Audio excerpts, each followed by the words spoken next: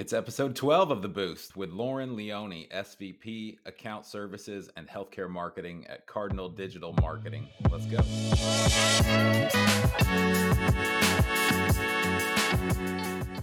All right. Welcome to The Boost, conversations with people promoting mental health. And Lauren Leone certainly fits that bill, and the organization she works for as the SVP of Account Services and Healthcare Marketing at Cardinal Digital Marketing. In a moment, we'll hand it to Lauren to just introduce herself and the beautiful work they're doing there. But first, Lauren, how are you? I'm great, Steve. It's a great day here in Atlanta. We just welcomed our summer interns. They all came in this morning, fresh faces, right out of college, excited to do healthcare marketing. So that always just brings like a new energy to the office. I love seeing their smiling faces. That was me, 10 years ago when I started at Cardinal. So it's exciting. It's exciting to have them here. So it's a good day. You started as an intern. Not technically an intern, but like, that fresh face, like first career. Yeah, I was basically that. Paid, Wow. but basically. Yeah. Paid. Yeah. Nice. So is this something you all do every semester? You bring in a few or? Yeah, we do a summer and a fall internship program, usually either recent grads or soon to be grads. And we've hired a large portion of our team out of the internship program, trained them up to do things the way we do them. And they bring, energy and excitement and new things that we didn't know. So it's great to have them. Oh yeah, absolutely. I do a lot of work in Nashville. I just live just north of Nashville. And that's one of the things I love about Nashville is that I think after New York City, it's the largest college town. So, you've got Vanderbilt, you've got Belmont, you've got TSU and MTS, all these Lipscomb, so the infusion of the young, energetic, vibrant workforce mixed with healthcare, which can also have a lot of innovation. We'll talk about innovation and where that sits today in terms of some of the clients you're working on. But healthcare can also be sometimes a little bit of a late adopter or, have that kind of reputation in some instances. So to mix healthcare with the music scene in Nashville and then the college kids, I just love, it's like an absolute melting pot of approach. And I think that's what makes one of the things that makes Nashville so strong is to be able to draw from different industries. And then geographically, Chicago and New York and this whole side of the country that you can pull from. And Atlanta's very similar, I think. Very much so. Like you just said, we've got some great colleges and universities right in Atlanta, but in and around us, we've got, Alabama. We pull from all the Florida universities. We get a lot of people in from Nashville, Chattanooga, Charleston. So yeah, we get our interns come in from all walks of life, and they some of them moved to Atlanta just for this program. Oh, yeah. So it's exciting. Yeah, my brother moved out from San Diego to Atlanta. He's been there, I don't know, a decade or more and likes it. And he's in the digital marketing space. And he and I will either meet up in Chattanooga, which is fun. I'll drive down and he'll drive up. Or ideally, we go to Atlanta and get some Antico pizza, which you just mentioned ahead of time. You're going to have some. And that's one of our favorite restaurants in Atlanta. I'll be going there tonight for the LA Dodgers game. Freddie Freeman's coming back in town. So we're going to get some pizza beforehand. So Nice. It's a good day when pizza's at the end of it. Pizza at the end of the day. It's a good day. Yeah. Alex Membrio, your CEO, is always like, when he'll be in Chicago, he's always like, oh, it's deep dish time. He's always got to have some of that. When we just booked a trip to Chicago in June, and I know that's the first stop we'll make when we get off the plane. Yeah. Yeah. Gino's East or something. Yep. Okay. So we're going to get into a number of things today, and I'm excited to talk with you. But before we do, like we do with every guest, we're going to do two quick things. One is the virtual hug, and the other is the shameless plug. So we'll do those one at a time. So the virtual hug is simply a moment of gratitude. So tell us somebody or something you're thankful for today. Yeah. I have to give my husband a shout out. I have been, I mentioned, and I'll talk a little bit more throughout this podcast about the work we do in healthcare and private equity backed healthcare. So Alex and I, in preparation for hosting our own virtual summit later this year, have been on a conference circuit, which means my two kids under the age of 3 are home with dad. He is, doing school drop off, school pickup, dinner, bath every time I'm on the road. So I've got to give him a shout out today. That's not easy work. That's No, not no. easy work. We have one kiddo, and my brother, when she was on the way, he said it's gonna be the hardest job you'll ever love. Is how he Yeah, recaps parenting. So yeah, it's very true. When I leave here, I always say, time to start my real job, on my way to my real job. yeah, legit. Yep. Well, that's awesome. Shout out to your husband and that moment of gratitude, well deserved. So coming from you directly, talk about two things in the shameless plug, and feel free to brag a little bit because it comes best from you. So talk about the work you're doing yourself, and then the work that Cardinal Digital Marketing is doing. Yeah. Yep. So, Cardinal is a healthcare marketing agency. And so, the reason we really hedgehogged into healthcare about 5 or 6 years ago is because we call it marketing that matters. It felt a lot better and more meaningful than selling shoes online or, promoting lawyers or all the other things we could do with our marketing knowledge. It really just felt like it had a bigger meaning, and we could all really get behind it and believe in the work that we're doing, and not just kind of churn through our day without thinking about who we're helping or why we're doing it. So that's really the ethos of who Cardinal is. I've been with Cardinal for 10 years. I mentioned I came in here fresh-faced not too long after graduating college myself, and have really worked with Alex to build the organization up, to find our focus, to find our purpose, to create growth plans. And for me personally, I love what I do because I work with all of the prospects who are looking to grow their organizations, are wondering how to attract more patients and allow patients to know that their services are there and available, to make those services more accessible, both through, digital conversion, but also just finding the right places to open their businesses and where care is needed most. So being able to do that work and help them figure out, their plans is really, really gratifying at the end of the day. Ultimately, I get to bring them on as clients of Cardinal, and they get to work with our wonderful team of 50 marketers, paid media specialists, SEO specialists, website designers, developers, content marketers, people who will help them build up their brand, get recognized, and ultimately help more people. So that's really what we love to do as an organization. Yeah, that's cool. That's fantastic, actually. And we could actually talk in sort of a meta way around Cardinal's brand. But you've got you do a podcast, like you do. Mm-hmm. It's called Ignite, right? Healthcare Marketing Podcast. And you said you've done about 80 of those episodes over the past couple of years. So podcasting is right in your wheelhouse. And then the Scaling Up conference that's going to be virtual this year for healthcare marketers and maybe investors or PE firms, if I have that right. Yeah, you've got it right. Our ultimate goal is to share the knowledge that we learn every day, every week, both through our clients, through our own work.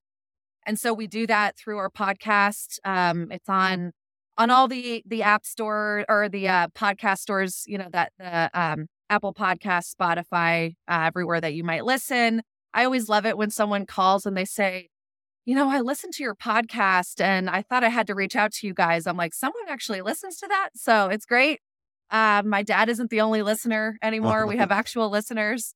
So you got to love that. And then, our conference is really just an effort to bring all these brilliant marketers together in one place and talk about who's innovating, how they're innovating, how we can help each other innovate. While there may be a handful of organizations that compete for the same patients, really no one gets into healthcare, because they don't want to help people. They're all here for a reason, or they've stuck around for a reason. And so it's a really great way to just get people together and talk about what they've learned and how other organizations can, evolve in following their footsteps.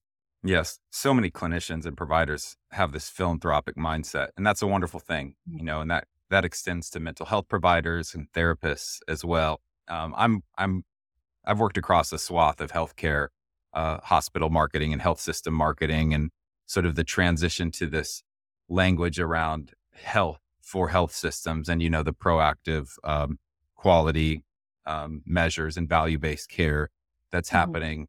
And I love how Cardinal Digital has niched down into healthcare marketing specifically. And within that, you work across all sorts of multi-site organizations or,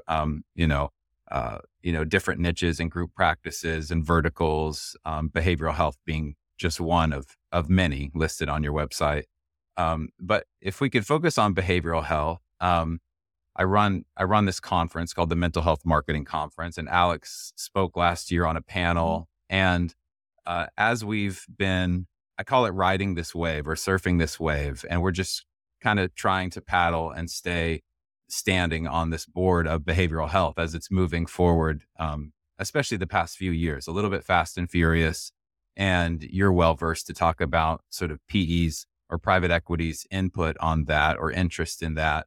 But there's a lot of change happening, I think, in the mental health and behavioral health space. So could you help outlay sort of maybe the past couple few years of private equity's infusion in behavioral health and mental health and how that's impacted the space, and then where we are today? And I know that's a big question, but I think I'm sure you can tackle it just as well as anybody. Yeah. Yeah. So I would say, the catalyst obviously to a lot of this was when the world shut down. COVID changed everything. And we really saw that the long-term plans of the clients that we had at the time in the behavioral space were accelerated. I'm talking 2-year plans, consolidated down into 2-week plans to get the access up and running online so that people didn't have to leave their homes, but they could still continue, to get the care that they needed. And then the pressure that COVID put on society created a greater need for more mental health. It broke down stigmas. More Mhm. people, unfortunately, turned to, substance or whatever vices they had to get through that time. So those people needed more help. You had a lot of anxiety about job security, family planning, just the world changed. And so the need grew and people were willing to ask for help. And so I think that dynamic really brought in a lot of private equity who saw that they could grow organizations and help providers who had the right ideas but didn't have the capital, the time, the technology to make it happen quickly and be available. That really just kind of was what they were able to do. So we saw groups who, stood up online virtual therapy in a matter of weeks and were able to keep not only their current patients rolling on their needs and their programs. We saw, text therapy where you could just Yeah. text as needed. We saw a lot of like counseling groups, just groups of people that could get together and talk about whatever they needed to talk about to get it off their chest, get feedback. And so we've seen that really be the catalyst of it. And now where we are today is there was such a rapid, at least in the marketing landscape, such a rapid growth in the vertical. So many groups grew really fast. And then a lot of groups, a lot of private equity firms are still seeing it as an opportunity. But what became of that was what I see as a relatively saturated market. I mean, I think everyone was of the belief that if I build the organization, the people will just come. I don't have to do anything. There's so much need. And there is so much need, but there's also a lot of noise. And so what we see a lot of the groups doing today to try to stand out is really focusing on building a brand that stands for something, a brand that, feels really accessible and relatable. And so that's why you see groups really leaning into their value propositions, whether it is the fact that it's virtual therapy, or maybe they specialize in, LGBTQ, topics, or, maybe they are really all about in person, and that's their value proposition is we believe therapy needs to happen in an office, or medication management as part of the therapy spectrum. And so those organizations that, identify who they are and really lean into it and promote that and sing it from the rooftops are the ones succeeding. And the ones who just think if I run, PPC campaigns for the keyword therapist near me. I'll just be busy all the time. And then that was the case for about 2 years, but it's really not anymore. Mm-hmm. Okay. So there's a COVID effect, obviously. And then, and I would probably add that we've seen roll-ups and consolidation across healthcare for a while. We saw it in ortho and optometry and different service lines, you could call it, that were outside maybe the walls of the standard health system. And it's like we've left mental health and behavioral health to very last, and the irony there is it's probably one of the most critically important things we could do to make sure it's baked into the continuum of care and not simply a referral over the wall, but our minds and bodies are Hope someone connected. picks it up. Yes. Yeah. Hope somebody catches that ball and runs with it. Yeah. So I want to add on that, Steve. Sorry. What you just said sparked a thought that I didn't bring up, which is private equity really brought the ability to negotiate payer contracts. And a lot of the therapy groups that we're working with now take insurance. That was a major, major shift as well that I didn't call out that I think is so important. Ooh, that's fascinating. So talk a little bit more about that, because that was right in line with my next question, actually, which is when it's going great, and you have a managed services organization or you have a private equity firm, helping with efficiencies and optimization and scale. When you see it work well, what are the real value adds being brought to the table, and how's that impact the organization? Yeah. I'll start with the payer contract piece. A lot of individual therapists that may be running a single provider clinic, their negotiating power and being able to accept insurance. A lot of them were self-pay prior to this, which was in and of itself, payment was a hurdle for access. And people felt like if they had, a finite amount of dollars, am I going to go spend it on a therapy appointment, or am I going to just kind of figure it out on my own? And that's an unfortunate, situation. And so with the roll up, what came of that was the ability to negotiate with the insurance providers to be able to bring access through commercially insured, or, even some groups, accepting Medicaid, at least to negotiate better self-pay rates, even so that those, out of network, you could still, it felt more accessible and more affordable. So I think that was huge. Other things that we see going well, access. So online scheduling, some of the technologies that otherwise wouldn't be in place. So the ability to, like a dental appointment, DSOs did this 20 years ago, to be able to go online and say, I want to have an appointment tomorrow at 12 o'clock with this doctor. And then I got busy. I need to reschedule it. Let me move it around. To do so, from my phone while I'm in a meeting and I need to handle it and not have to get on the phone at 5 o'clock when I'm trying to take care of my kids and put my mental health last. So I think that was really a big shift.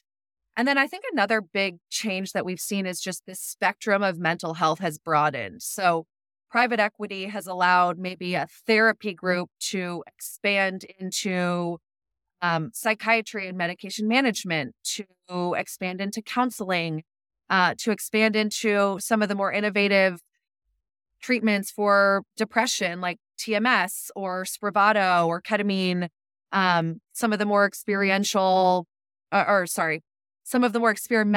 type of solutions that we know are seeing really great outcomes. And before, that therapist and their patients may have only been able to access the talk therapy that was available. And now they can push them through into an organization that can better oversee their mental health as a whole. Yeah, depending on the acuity and availability of services and helping organizations and the providers operate at close to the top of their licensure based on what they want to do with their own professions. So yeah, I mean, my mother-in-law is a play therapist, and the accounting and the billing that goes into that as a small group practice, regional office.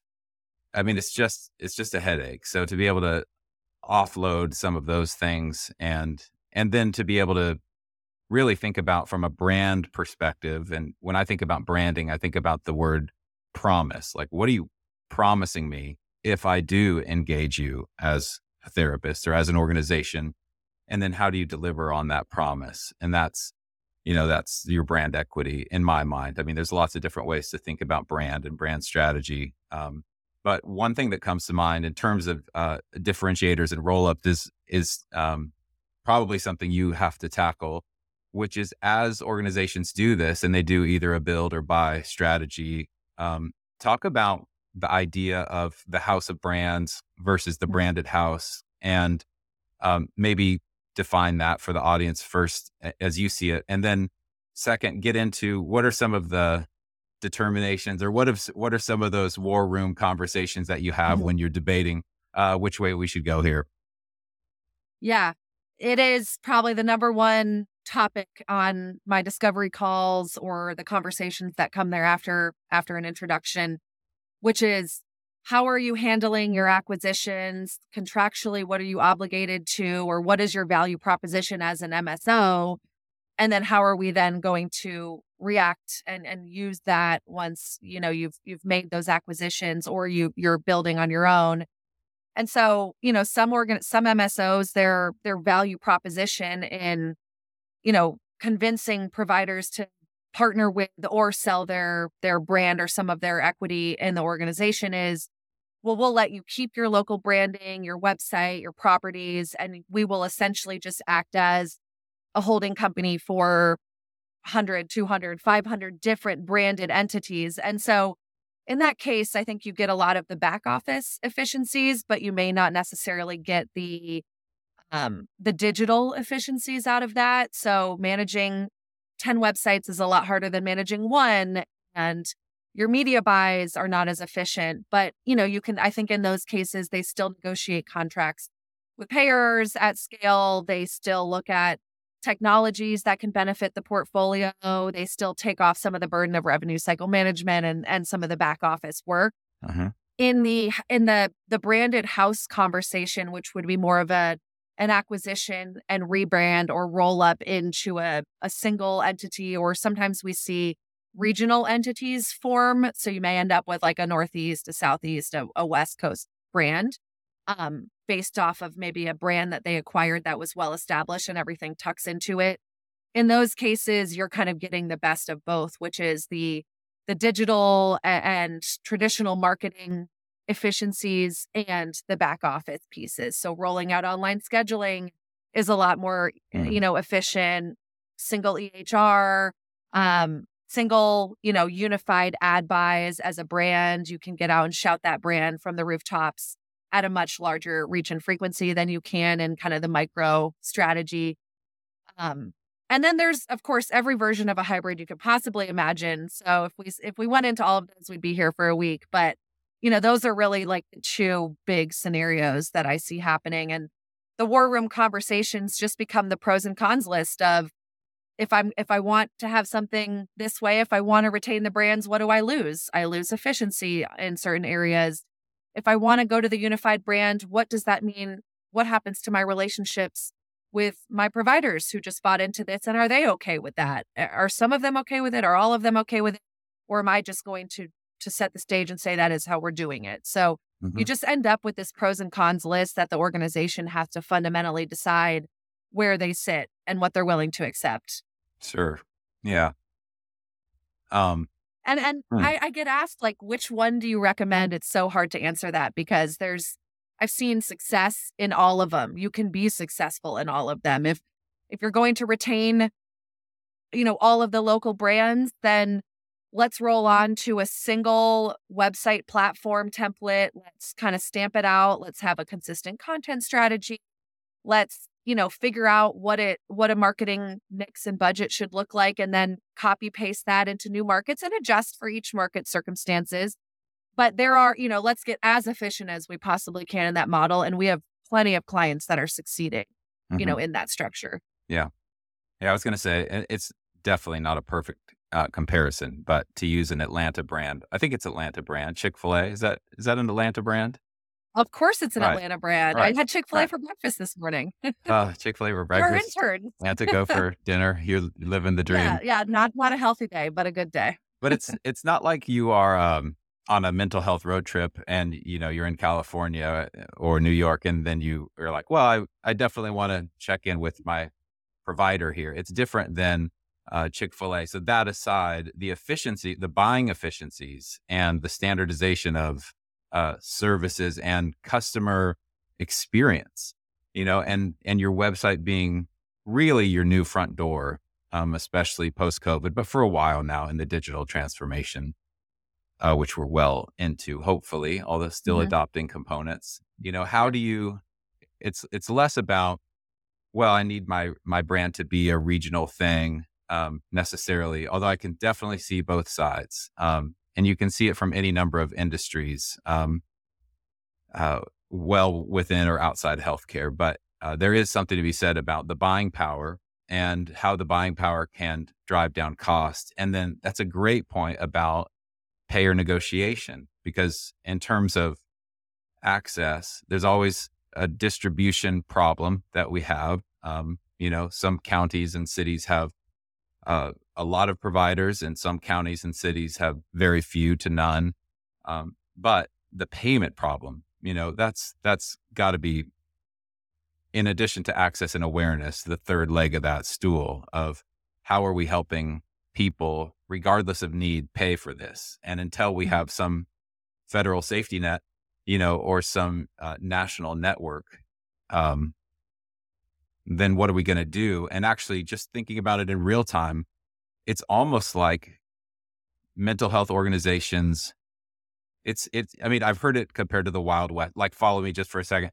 I've heard it compared to the Wild West in a number of ways, right? Like, this is still an industry that's very nascent in some ways and in formation, but it's like the private market is laying the railroad tracks for the national network and not relying on the federal government, which kind of fractured things down to the state level. And now it's hopefully being rebuilt. I don't know. I just had that moment in real time just now. I don't know if that's what you're seeing at all. These kind of, maybe it's on one coast versus the other, but we're connecting this network through scale.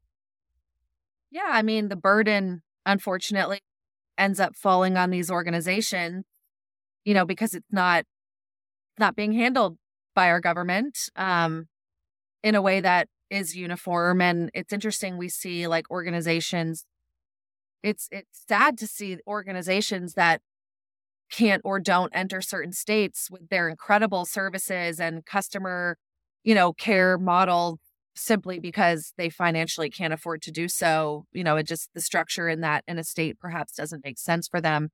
I see that a lot. I know we're talking about mental health, but in the senior care space, for example, that's a very, very interesting market when it comes to payer. And, that doesn't change where the needs are. It just changes who can be there to help, with the need. And the organizations are driving the conversation right now. Mm-hmm. Yeah, absolutely. Maybe parallel to that, talk about telehealth and the difficulties of a copy paste, marketing or branding strategy that I know you have a perspective on, but talk about what you've seen post COVID with telehealth and where is that right now in your mind? Yeah, telehealth, it was like a yo-yo, right? It was 95% in person.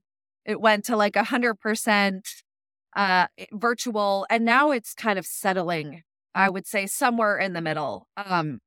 Our SVP of strategy always uses a stat.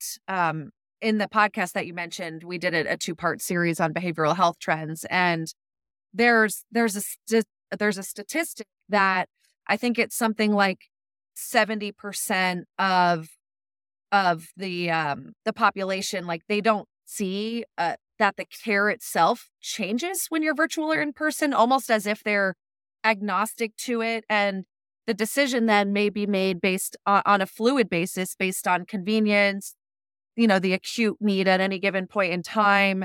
But there doesn't seem to be, or the population doesn't seem to feel as if there's a degradation of quality of care if it's given virtually or not in the behavioral health space. So that's really positive for the future of, telehealth and being able to make it more accessible. I don't think that means that 70% of the population is using virtual care right now. I think that's a bit of a slower adoption. I see groups, there's the groups that were born and built on virtual, but the groups that use virtual as a means to extend care, not as a way to just attract new patients, I think that's a really positive model. So whereby you have your physical locations, maybe it's like a hub and spoke model. You can come in, you've got, maybe a centralized med management, TMS, and then around it live your therapy offices. And then those offices can offer an appointment time slot, either virtually or in person, based on patient preference and how that patient wants to receive their care. So I see that as a really solid model that a lot of groups are moving towards. Okay. So it's a yo-yo, but the yo-yo hasn't come all the way Landed back up. It's in like the middle. it's No, found, it did not. it's It'll found the never come center. all the way back. Yeah. Yeah, I don't know. That just defies gravity right there. Maybe yo-yo wasn't the right analogy. No, but, I think it works great. It's just that it's we've maybe found a balance. Things move to homeostasis always, regardless. So things return to the mean. So perhaps the mean, we're seeing it in the return to work conversation right now. I know Cardinal has some juicy jobs, by the way, that any listener should go to the website right now. And they may be all filled by the time this airs. Hopefully not. But you guys are in growth mode. But, you're offering hybrid, I think. It's like come in sometimes, work virtually sometimes. You and I wouldn't be able to connect like this 10 years ago, with GoToMeeting or whatever it was, right? Yeah. Like Riverside FM didn't exist and it was all kludgy. And so it comes down to something, a bigger archetype, right? Like it comes down to technology aside, like what is the connection? How much connection can you have with another human? And there's still improvements we can make. Like, I don't know, just to be kind of super meta, like right now my eye contact is at the camera, right? Like I don't see your face because I'm looking at the camera. Mhm. Ideally, I would like to be talking to, a version of Lauren that's in the room with me. Maybe we do that through holograms or something in 10 years. I don't know. That's for a different conversation. But for the telehealth solution to be one that is vastly improved from 10 or 15 years ago, you can look at it and say, well, the market is speaking, right? It's almost Pareto's principle, like 70, 80%, 70% of people are saying, yeah, this is net positive to the experience, even if it's not the only experience that you offer. I love to be able to come in and have a one-to-one heart-to-heart with my primary care physician. But maybe we've covered a lot of ground ahead of that. So in between my two jobs that I'm working, I can hustle in and, have a pretty efficient conversation rather than start from ground zero with my provider. Yeah, it's funny that you said that. I find myself looking at you and not at the camera, which probably isn't good for the quality of this video long term. But it's funny how we do that, right? How we use virtual to kind of our needs. So I'm looking at it and engaging with you, Steve, and not looking at the camera here right above your face. But yeah, I can totally see that. It's just the ability to do both as you need. And I think trying to put patients in a box and say all people need this or all people need that is not realistic. Just like, when we've got clients who are looking to go through a digital transformation, our recommendation is always not to say it's most convenient for me to only have online scheduling. It's most convenient for me to only push people into my call center. What about what's most convenient for your patient? Can you offer live chat, request a call back, call me now, or schedule on? Like if your organization can do that, there's not going to ever be a future in which all consumers behave in one way and one way only. There's going to be a dynamic that's constantly shifting. We've recently seen people wanting to text their providers, right? So how does that dynamic play in? What does it push out? Does it push out phone calls? Does it just add to the spectrum of how we engage? So I think it's very much just like that. You're going to have to be able to do a little bit of both. Mm-hmm. Yeah. And meeting people where they are, text messaging has come such a long way. I think on maybe as a LinkedIn post of yours, you said 1 in 5 Americans go to TikTok for healthcare advice before they go to their doctor? Yeah, it's currently like a validation tool. Okay. It may not be the starting point for research, although I think there was some research put out by TikTok or maybe an organization using TikTok. There's three kind of healthcare verticals most heavily using TikTok right now. Mental and behavioral health is one of them. Obesity and weight loss is another, and I think women's health was on there too. So Hmm. it's an interesting platform that we see evolving as a place where the younger, demographics at least do go to at least get ideas to potentially validate a decision that they're about to make on a provider or group, to fact check, right? To fact check what they've heard and make sure that that's in fact true. It's a source of truth for them. So Mhm. mental health is on that list.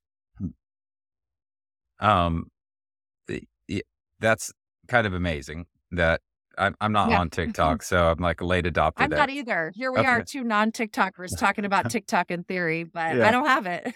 Yeah, I leave that to the experts. It was last year at the conference. It was one of the most popular, highly rated presentations was on vertical video and TikTok, and then after the presentation, people lined up to talk to the speaker, and then they started to make, you know, their own videos. These providers and clinicians and marketers started to just get into it. Like, wow, this is fascinating, and it's an interesting conversation. With the Montana debate, shutting down TikTok and things like that. But it's a fun platform, and Cardinal has a super fun brand. It's a little cheeky.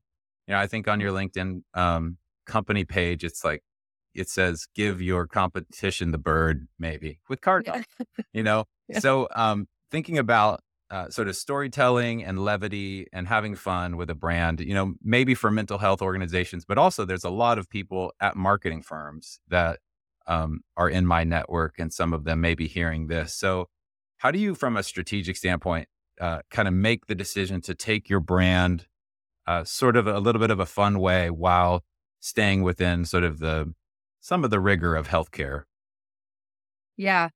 I think the best advice I can that's universal is to be authentic, Hmm. no matter what that is. So for Cardinal, it works really well because that is genuinely who we are. If you sit in a room with us, you might hear a couple F-bombs. You might, you're going to hear us talking about what's going on our Bravo show. Like, we work hard, but we like to have fun. And so our brand should exude that. And if that's not your brand, that's okay that you're not fun. Maybe your brand authentically is about trustworthiness, and people go to you first always to make sure that because they trust you and they want to know what you have to say because you have proven time and time again in your content that you can be trusted. So whatever the brand is that you sit down, like if your core values as an organization are these 3 to 4 statements, how do you translate that into your content? And so Yeah. that's why I think TikTok is really intimidating to a lot of brands and marketing firms. You can't sit down and put out this, you know, what feels to be some corporate slideshow of we are this, we stand for this. Like, you have to think about who you are as a brand and then authentically show that.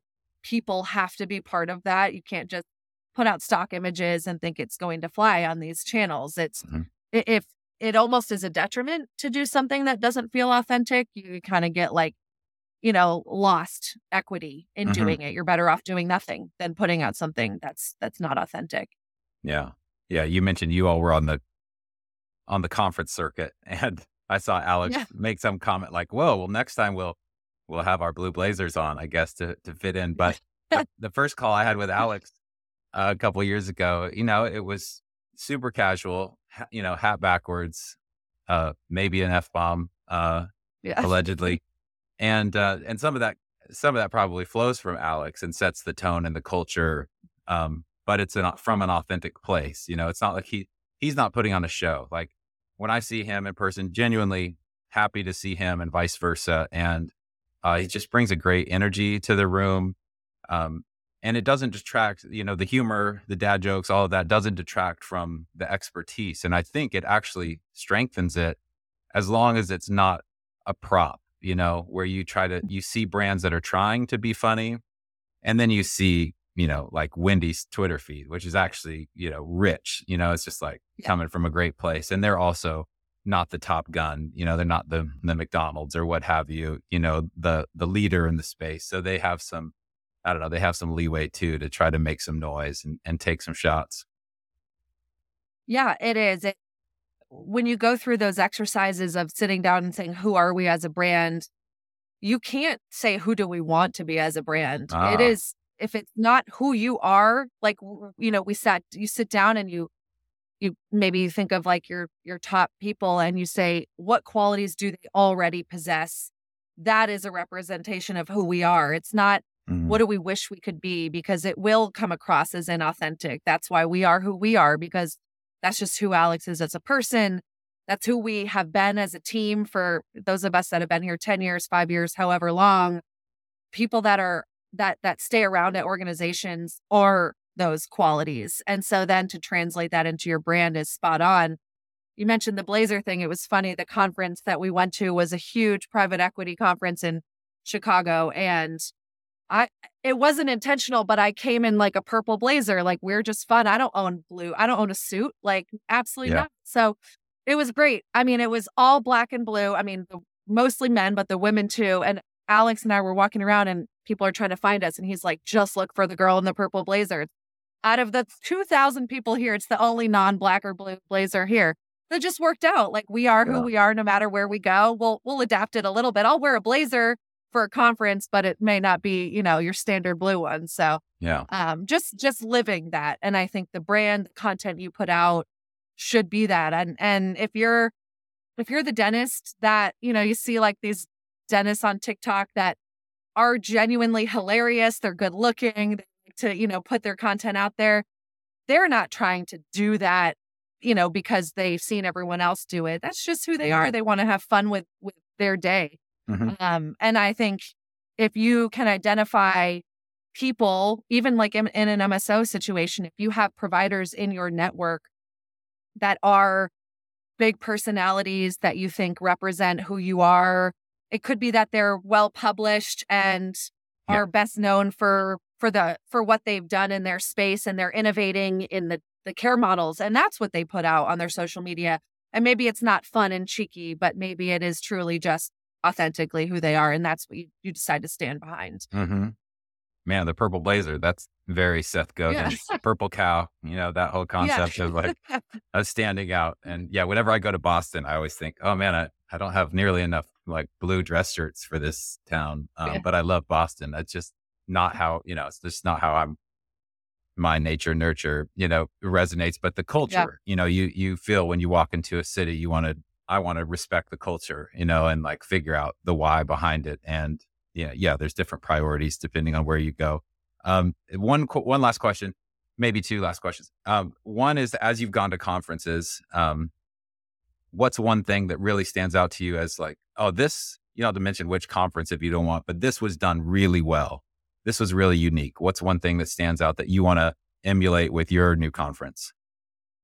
Yeah. I think two things. The ability to connect with each other prior to the conference. I know, like, to have an opportunity, even in a controlled environment, like an appointment scheduling opportunity prior, you go to these places and you go there to meet, to network, that otherwise, you could get that content online if you wanted to just sit and learn about, the trends in a certain industry. You go there for the people that are going to be there, the ability to share, learn, interact with each other. So having access to the list of those people to go through and find who might be worth talking to for you and vice versa, and scheduling those appointments so you know that you're meeting at a certain time at a certain place when you get there was really refreshing. I thought that was fantastic. Use of time at conferences. And then I think the other piece that I really liked about one of the conferences we went to recently was the very specialized tracks.